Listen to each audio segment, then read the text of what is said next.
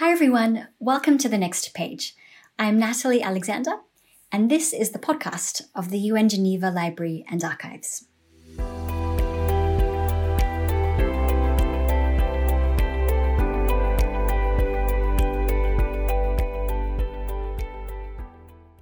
Here at The Next Page, we aim to advance the conversation on multilateralism. And today we begin a new series as part of this conversation called Knowledge Rising. This is a series dedicated to speaking with young activists, knowledge shapers, and knowledge makers to hear their own insights on the issues they're working on and are passionate about.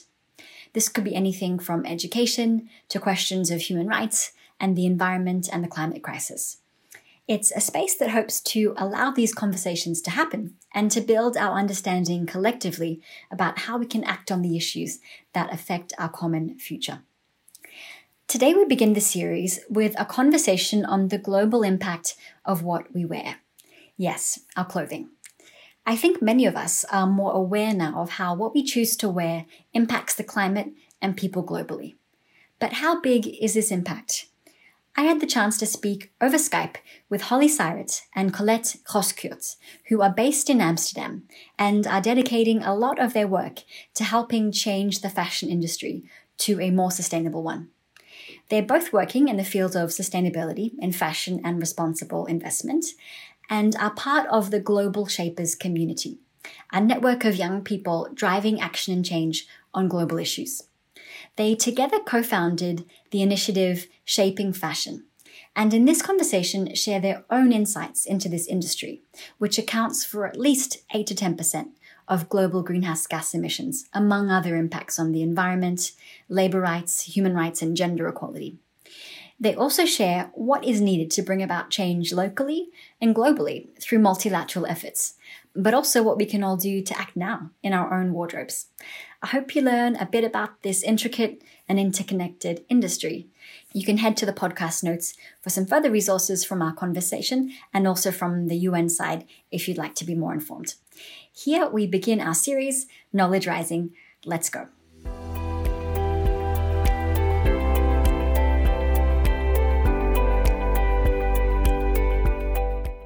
Thank you for joining us for this next episode of The Next Page. Today, I have the chance to speak with Holly and Colette. Thank you both for joining us for this conversation via Skype. Welcome to the podcast.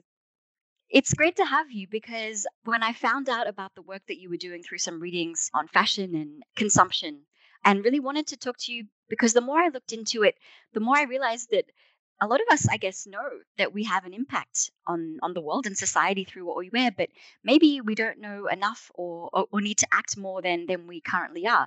But before we get to that, could you share with us a little bit more about yourselves, who you are, and how did you come to dedicate much of your work and your time to this area of sustainable fashion? Excellent. Well, thank you so much for having us, Natalie. Yeah, my name's Holly Syrett. I'm 33 years old and live in Amsterdam with my husband. Big fan of Asian cooking and also a big fan of new approaches to fashion. My sustainable fashion journey really started with my first job in 2010, where I started working for a fashion week here in Amsterdam. And my very first meeting was in our local zoo called Artis. And I was sat around a table, all glammed up because I was ready to work for Fashion Week with my Fashion Week colleagues and with a group of ecologists and specialists from the Dutch Ministry, because 2010 was the International Year of Biodiversity. And my first task in my first job was to develop educational tools that would explain how fashion designers have an impact with the choices that they make on biodiversity. And that's really where my learning curve started. And I started to understand how fashion and the fashion industry influence the environment and influence people. And I became committed to wanting to contribute to a more sustainable fashion industry. That's how it all started for me. Yeah, so for me, I had a completely different journey. No fashion week involved at all. But for me, I've always been interested in fashion. Actually, when I was younger already, I really loved to go shopping. I loved the magazines. I loved the aesthetics. I even used to make clothes as well, which my mom taught me. But then at some point, when I got interested in sustainability, which was at my university time around 2010, I saw the sort of like great and vulnerable nature and ecosystems that we depend on. For example, on my exchange to Australia, and that sort of made me realize that there's an end to the resources that we have, and that we should actually take more care of what we consume. And especially because my personal interest is in fashion, this was sort of like a natural thing for me to explore further. So I wrote both my bachelor and also later on during my business administration studies, my master thesis on the topic of sustainable supply chain management in the fashion industry. And that's in that way I explored the whole system of the fashion industry, but also the environmental and social aspects that are associated with it. So that really got me interested in the topic. And you both work together actually on a project as part of your work for the Global Shapers community. Could you share a little bit more about what you're doing there? And what is the Global Shapers?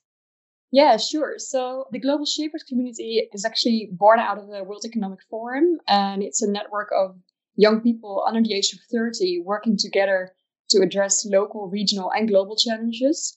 And we have over 7,000 members, and we have so-called city-based hubs in around 170 countries. And in Amsterdam, we also have a hub which exists already for a long time, actually. And within that hub, we developed projects, and one of them is indeed shaping fashion, which is something that Holly and I actually co-founded 3 years ago, because we both are interested in sustainable fashion, as you already understood from the introduction, and because we think that there's more need to activate citizens, but also other kinds of stakeholders across the globe on this topic, because the fashion industry is a global industry, and the value chain covers a lot of different countries and contexts. So we saw a great opportunity in the fact that we're part of this global network that can mobilize people around topics like sustainability in the fashion industry. Great. So we'll explore a little bit more about your project, Shaping Fashion, later in the conversation. But then let's head into the state of the fashion industry or the apparel industry. What does this fashion industry mean? What does it mean as a whole, and what does it entail? And what do you think are some of the key issues or trends we're facing at the moment? Well, I would describe the fashion industry as really the industry that produces the clothes that really dress our global population. It's an extensive industry. You can consider the different steps throughout the supply chain. So often originating with a designer or a brand who design a product, then source certain materials to create that product. Of course, materials themselves coming from different raw materials, and the majority of raw materials that are used in fashion are cotton, oil, and wood. Processed to materials, they are then created into garments, sold, owned by citizens, and then you have this whole afterlife process where you can consider if a garment's disposed or recycled or upcycled. And throughout each of those steps, as Colette indicated earlier in the conversation, you really look at different places all around the globe. So it's this global industry. The World Economic Forum estimates that it's approximately a $2.5 trillion industry. And that scale also brings huge issues that are both of environmental and social nature, but are really systemic to the industry. The estimations that I've read about are that the fashion industry is responsible for 10% of the global carbon footprint. It's very thirsty, it uses lots of water, also pollutes lots of water and uses toxic chemicals.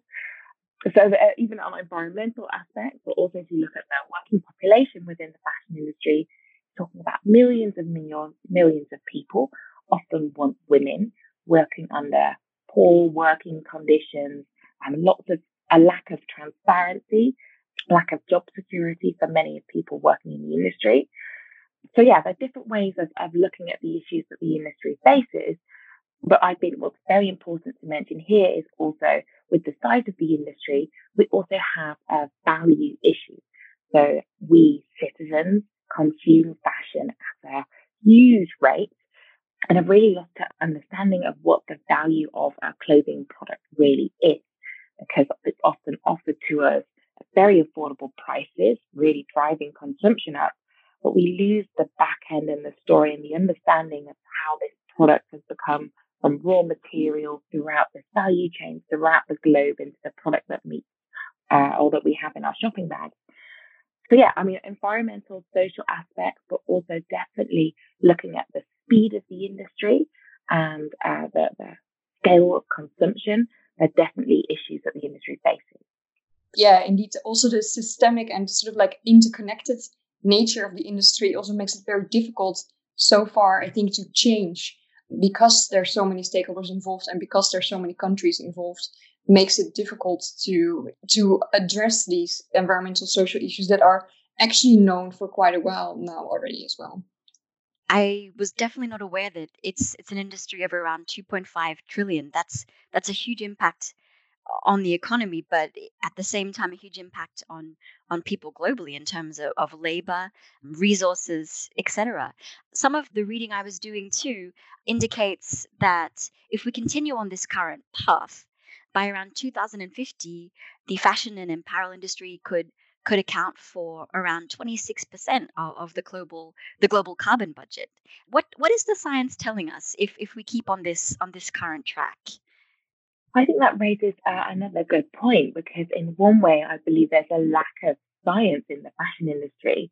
So there is quite an issue of misinformation and lots of statistics that are used where we don't really have an understanding of the science behind the storytelling.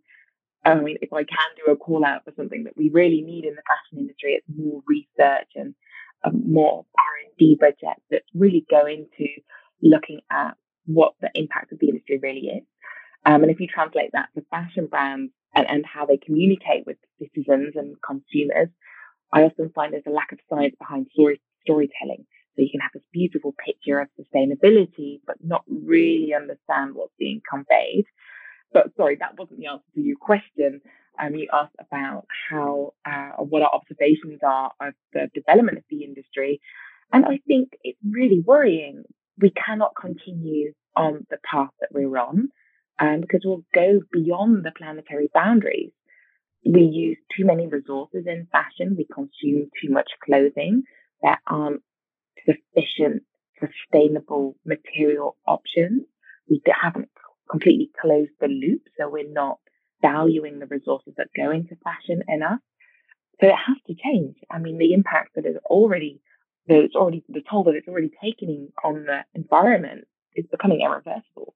And hopefully the situation that we're currently in with the COVID-19 crisis, retail locations have closed, which has had a huge impact on brands and retailers, but also down the supply chain, as where fashion products are often made far in advance.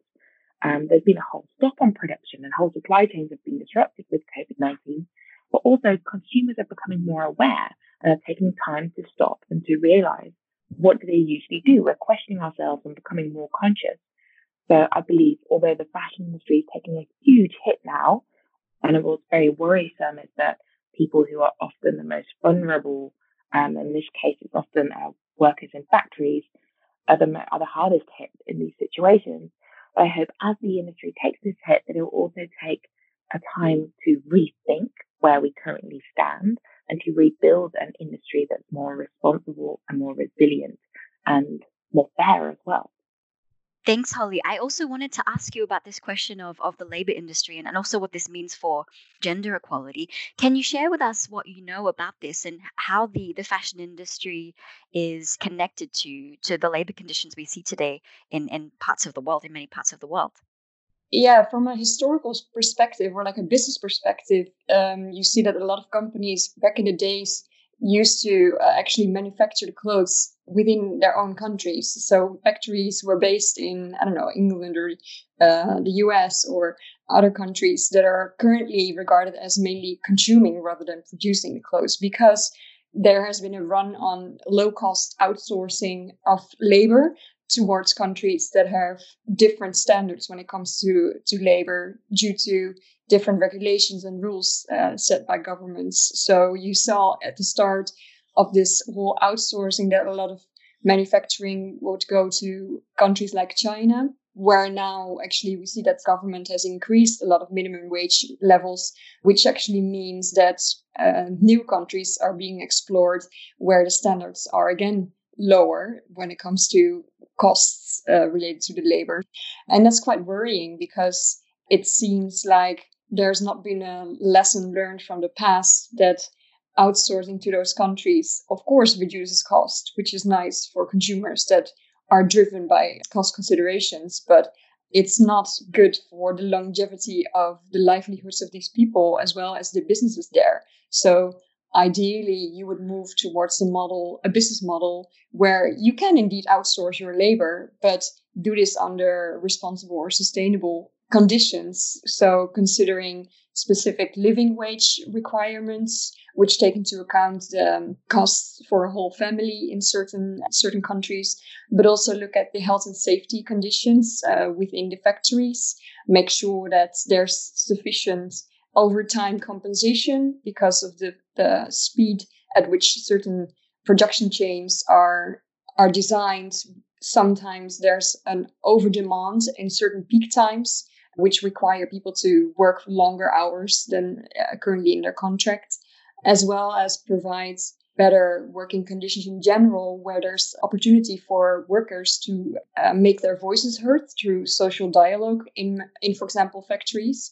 Often this is not yet established in many of these countries. And we do see a lot of collaboration with NGOs and also, for example, even the Dutch government is investing in setting up those dialogues and providing lessons learned from our experiences to make sure that actually these kind of conditions are being met, and to address also issues of discrimination, which you also touch upon. The gender aspect is very interesting in the fashion industry because the majority of workers is female. Due to the nature of the work, this is somehow a result. But it's interesting to see that in some of these factories, there's a very traditional role, let's say, for the managers being male and the workers being female, which can sometimes result in discrimination or sexual harassment, which are other issues, again, that need to be addressed, which can be done through social dialogue and collective bargaining kind of agreements as well. So definitely from our conversation so far, it's an inherently complex industry. So I guess it's important not to oversimplify this issue. What are your own observations about how we got to this point? Because we know we've been on this track for a while, and that this industry has a huge impact on society and the environment. Are there any certain trends or reasons why we've come this far? No, so if we look at where the fashion industry is today, I believe my observations at least are that it's grown to this size as prosperity has increased. So a prosperity in mainly Western countries, but of course now other economies as well. We have more to spend. Fast fashion has increased as well. Fashion has become more affordable, available for the masses. There's been a democratization of the fashion industry, so that once went from couture in Paris for a very select few, then became translated and available at a very fast speed for the masses. And I believe we consumers have become addicted to being able to buy clothing that we see on the catwalk, that we see in media, that we see by influencers, and then is made available to us for a very affordable price. And that's how the fashion industry has exploded and continues to explode and to grow. We look at statistics from what's happening throughout China, throughout India, throughout South America, Europe. Still, fashion consumption just keeps on growing and increasing. That's why we need to, as both citizens and individuals, but of course also as the industry, really redesign and rethink our approach towards fashion. We've been talking about the scale of the industry and the complexity, and that can seem very daunting as an individual who might be considering making better choices, but not really have the tools how to. But the actuality is that as individuals, we have a huge power to influence the industry just by the choices that we make, by making clothing last twice as long as you usually would, you really significantly reduce your consumption patterns. With that, reduce your environmental impact. Another simple tip that we talk about in the Shaping Fashion project is, for example, washing smart. So by reducing how often you wash clothing, the temperatures that you wash at, you can really have a huge impact on an environmental life cycle of a clothing item. So actually, there are simple things that we can do as individuals as well. So it doesn't have to be as daunting. We see quite a few activists and movements, even organizations working on a more sustainable fashion industry, which is very encouraging at the moment. And I do think a lot more people are becoming aware of what they're wearing. Do you see more people conscious of what's happening, and do you see the industry kind of changing in that regard? Yeah, I definitely see the industry changing, and a real shift in the sentiment of citizens and sentiment of consumers looking at fashion and considering the choices that they make. I believe we first saw a large movement in food, that people were becoming more aware of what they put in their bodies and being aware of the environmental impact, but also the social impact of the choices that they make. Thankfully, that's also shifting towards fashion as well.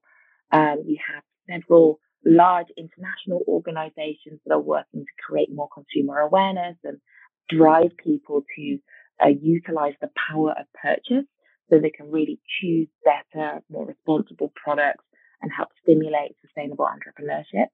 To name a few, there's Fashion Revolution that we also partner with within the Shaping Fashion project. They are a large international NGO that really aim to empower citizens to make more responsible choices, but also to ask for better practices from the brands they buy from. If we look at research that's underway, and of course that there's a huge amount of consumer research underway, McKinsey just published a report together with their global fashion agenda, which really actually dove into where we currently stand in the situation of COVID-19. And they did consumer research in Northern Europe. And through that research, they were able to establish that 2/3 of consumers state that sustainability has become more important priority in relation to fashion since COVID-19. That 80% of citizens agree that workers in poor countries need support during this crisis. And 71% are shifting towards more high quality, slow fashion investments versus before the crisis happened. So before the crisis happened, there was already a shift underway, but now it's really being accelerated in what we can see in the consumer sentiment. I suppose the next step is translating the consumer sentiment into actual behaviors as well. And that's, of course, something we hope to drive with the Shaping Fashion project. Could you then now share a little bit more about this initiative that you've co-founded, Shaping Fashion? What is your approach?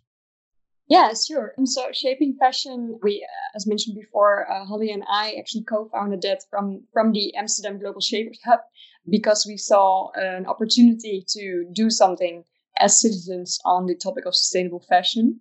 And we then explored what would be good opportunities to actually address this topic. At first, we started out just very locally in Amsterdam. We approached a sustainable fashion brand called Lena. They're a fashion library, actually. So you can rent clothes there on a subscription basis. And we tried to help them with some of their strategic issues. But after evaluating that project, we were like, okay, we're part of this really good global network. Can't we use this power and this network for the greater good and have more impact even? And then we actually sought out contact with Fashion Revolution. Fashion Revolution is an NGO based in the UK, which was actually founded after the Rana Plaza incident in Bangladesh, which was a fashion factory collapse, which caused a lot of deaths and injuries. And they were born out of that incident because they felt that there's a big disconnect between who is making your clothes and the clothes that you're wearing. So they set up a campaign around who made my clothes. They developed a lot of tools to raise awareness around sustainability in the fashion industry, and they call upon citizens to take action. So every year they organize this initiative called Fashion Revolution Week, during which all over the world people undertake activities to raise awareness on the topic, but also to participate in a social media campaign asking brands who made my clothes, to ask for transparency and also understand a bit better where their clothes may be coming from.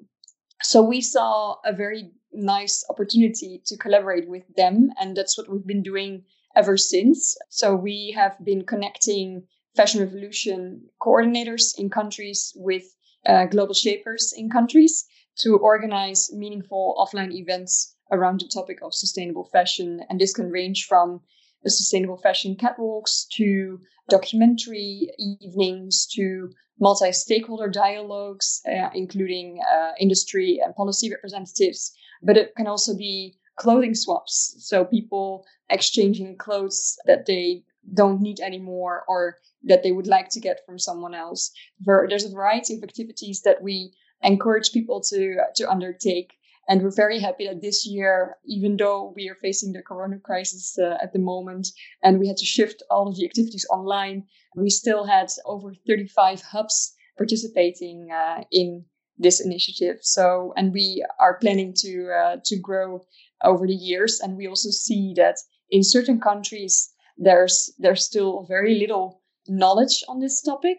So it's very inspiring to see that whenever people reach out to us, that they're very curious to learn more, also content-wise, about the issues in the industry, and to then take up an activity to share this in their local communities. It's been very exciting and energizing so far.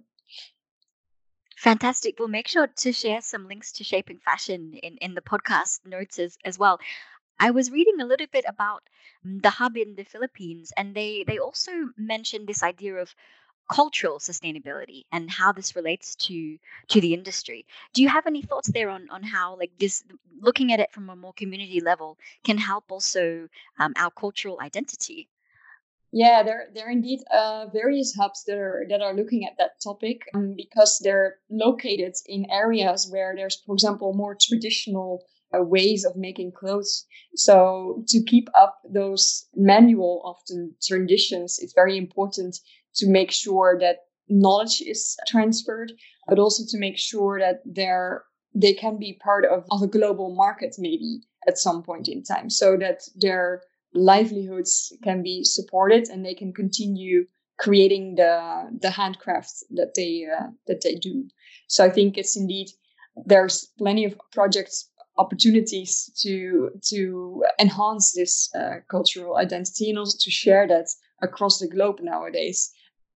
Yeah, I think one of the strengths of the project is that we do, in one way, we share our resources through the international network. And since we started in 2017, we've reached over 55 hubs in 55 cities globally, which is mind-blowing for Colette and myself.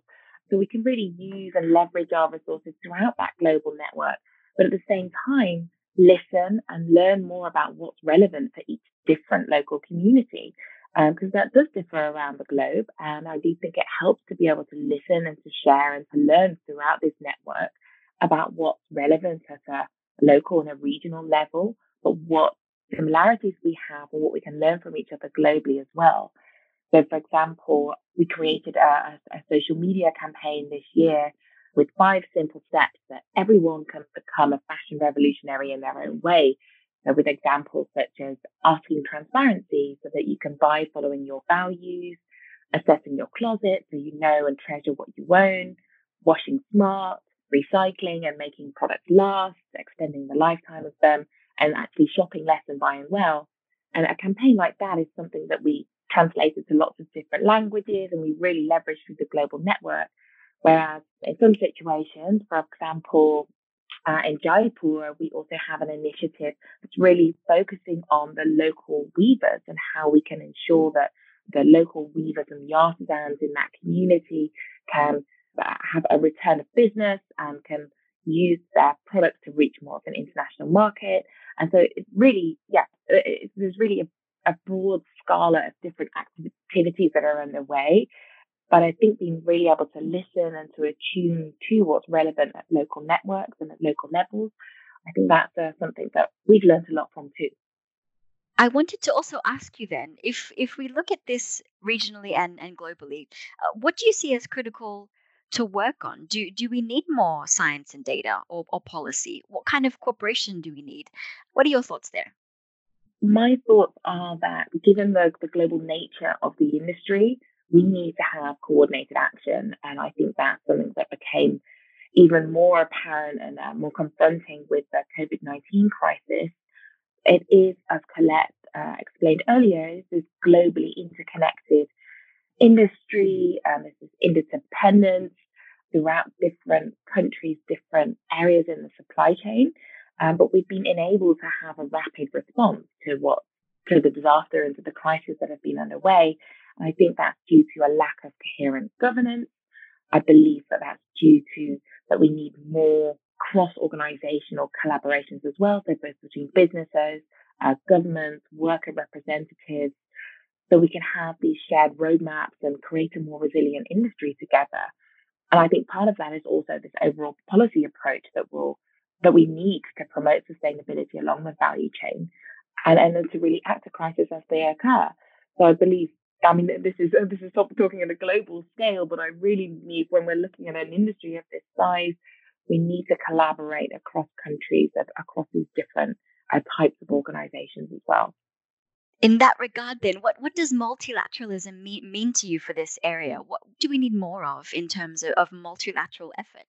Maybe to add to what Holly was saying, I think it's also important to realize that we know there's already issues for a long time. So we have environmental, social, governance issues in this industry. And even though we know this, there's been only a very slight change if you look at it. I mean, we do see a lot more sustainable brands popping up. And we do see that also even the larger brands and retailers are starting to take into consideration these topics. We see a lot of business collaboration on topics. So there's a lot of coalitions and conventions and these kind of initiatives. But at the same time, the industry has not been able to change. So I think this is a sign, and as Holly already mentioned, it's due to the nature of the industry, most likely. But it also has to do with an attitude.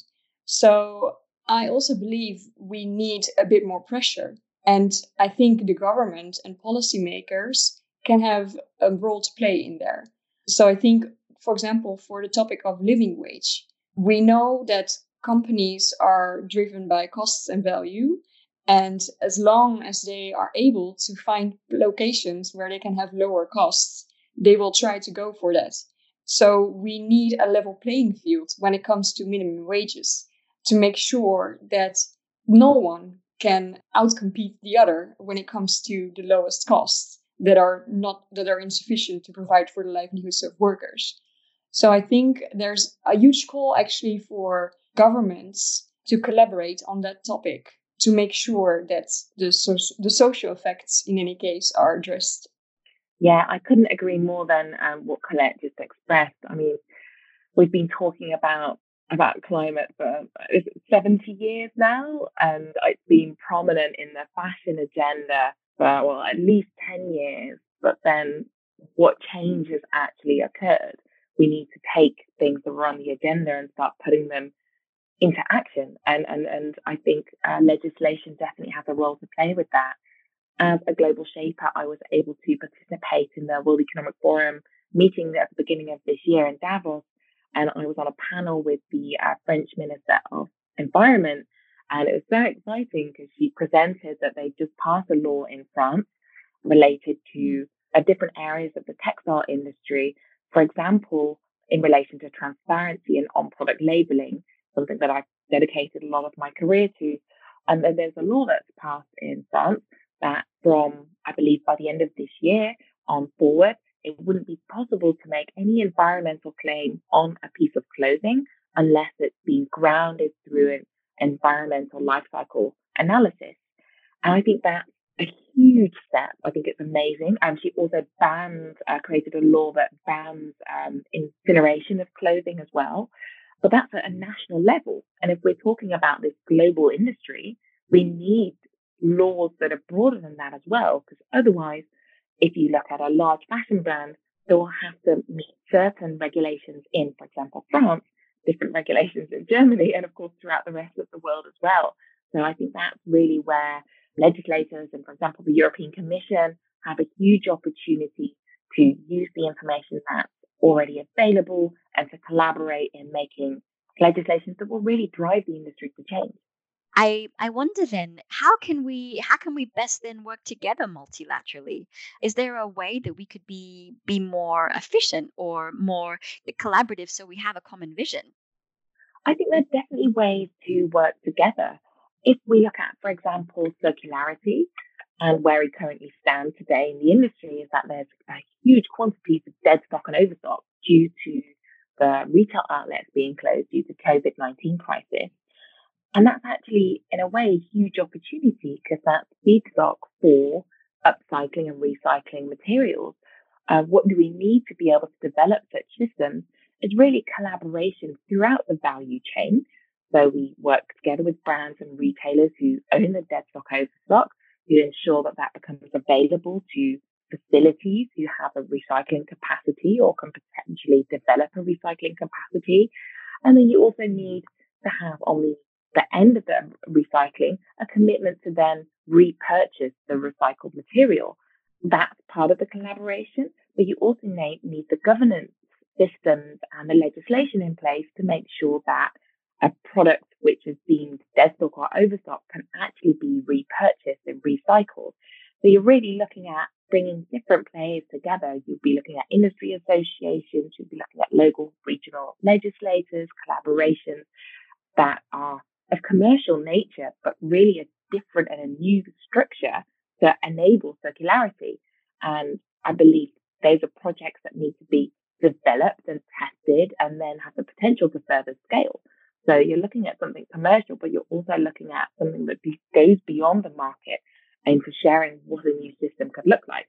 I think we need to create these new ideas of what value could look like, of how the systems could work differently. And then we need to test them together and to learn and to figure out what the barriers are and what the best practices are and really share that so we can shift to something different.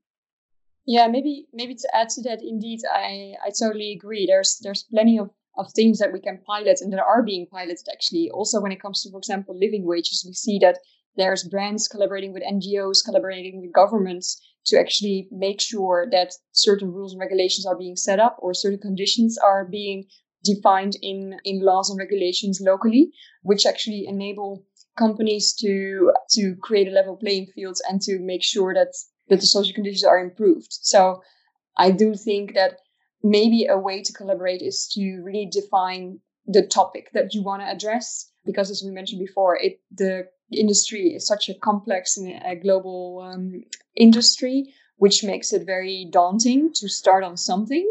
But that's why I think by defining sort of the key three things that you would like to address as a stakeholder, you can find partners on pilot project with and see if it can be scaled up. I think that's a very, very concrete and entrepreneurial way, especially if you can find ways to create new value out of it. So if there's also a business case behind it, I think it will drive change faster as well. So and another thing that I also would like to mention is that you also see quite some accelerators or think tanks, such as here in the Netherlands, we have Fashion for Good, which is an initiative that actually pilots very innovative ways to find new materials, for example, that have lower environmental impact or that also focus on recycling or upcycling, or, for example, changing the manufacturing processes from, for example, water processing to dry air processing. So there's a lot of initiatives already. And I think, indeed, if these initiatives can find players that are interested in these topics, there's plenty of opportunity to collaborate on those things. I was interested in what you said about new value and how perhaps we can also think about things in new ways and even define how we see value as well in our current society. On that note, then, what can we all do now to understand this issue more? How can we be more conscious? Well, I can definitely recommend reading up on the topic and checking out, obviously, the Shaping Fashion Project, but also resources such as Fashion Revolution that have developed tools that are suitable for wherever you are in your sustainability journey. So if you don't really know anything about sustainability and fashion, but would like to make better choices, they have materials that will really help you get a better understanding of the choices that you do have. But they also have more targeted materials. For example, how you can reach out to your local policymaker and ask for better regulation in relation to fashion and sustainability. Other suggestions could be to check out documentaries. There are a few really interesting documentaries that will help you get a bigger understanding of the context of the fashion industry. So I suppose they're easy ways to go about it. And then the 5 simple steps that we mentioned before, I believe they're things that you can do starting today, even just considering buying, for example, an ecological laundry detergent versus a regular one will make a huge difference because you're not pouring chemicals onto your clothing and into the water supply. And I'm just thinking about any reading as well, because there are quite a few different books and podcasts all on this topic, and they all approach the topic through different lenses. And I think that's something important to consider. There's a bigger question, and that's what is sustainability? Are we talking about resources that are natural or resources that are synthetic? And it really depends on what different lens you look at. So I think it's good to understand for yourself, what are my personal values, and then learn a little bit about the industry so you can put them into practice with the decisions that you make.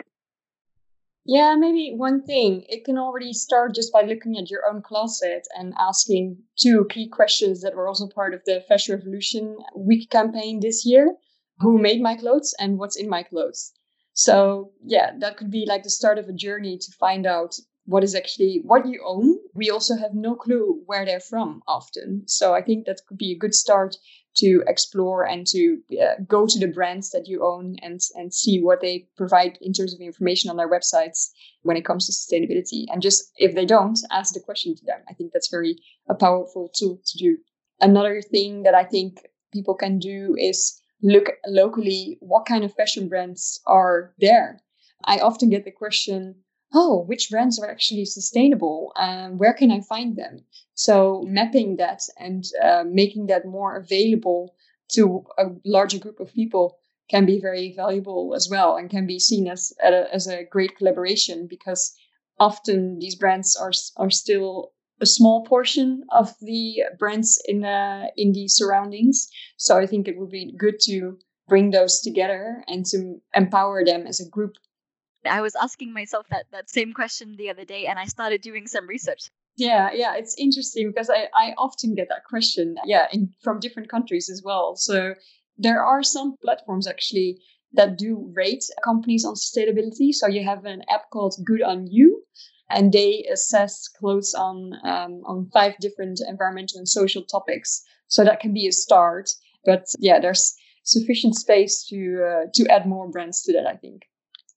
So I wanted to thank you both for joining us today. We've only kind of opened the lid on a very interesting and critical topic to explore.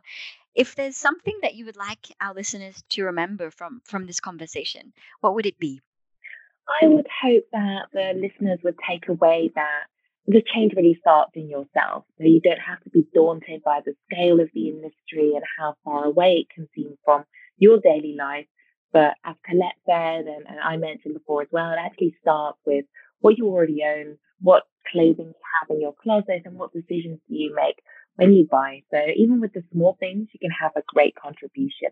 So I hope people feel empowered to become fashion revolutionaries as well. Yeah, I couldn't agree more. I think individual action is very empowering, and there's plenty of resources and opportunities out there to do that in terms of your own clothes, but also raising awareness around your friends about the topic can be very helpful. I think that's the key thing I would like to convey as well. Great. Thank you so much for joining us, to you both. We'll make sure to provide some links to the projects and the resources that you mentioned in the podcast notes in case people would like to learn more and find out more. Thank you for taking the time, and I wish you all the best in your future work and all the efforts you're making for this industry. Thank you so much for having us. Thank you very much.